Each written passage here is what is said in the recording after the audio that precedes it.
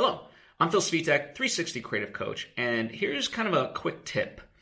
So, number one, there's a website called Alibaba, and it's basically, you can get so many things for cheap that you may be looking for. Now, the thing of it is, you got to buy it in large bulk. So, the way people I know use it, like if they're managing a soccer team, right? You know, a lot of soccer coaches utilize this.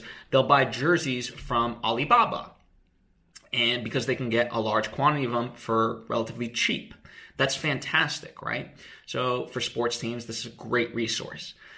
But the thing of it is, you know, sometimes, you know, it's a hit or miss, right? You don't always know if the company that you're buying it from, like Alibaba is just the platform, but the actual people you're buying it from are individual entities. So you don't know if you're going to necessarily get ripped off or not. So what I recommend, and that I've learned from other people who utilize this, is they do it with a Visa gift card. That way, if, you know, they have a $50 Visa gift card and they get 20 jerseys for that money, as an example, if it doesn't work out, well, they only lost $50. Their actual credit card is not compromised in any sort of way. So those are my two suggestions for you. Hopefully they are a benefit. And if you have any questions, as always, by all means, let me know in the comments section or hit me up on social media.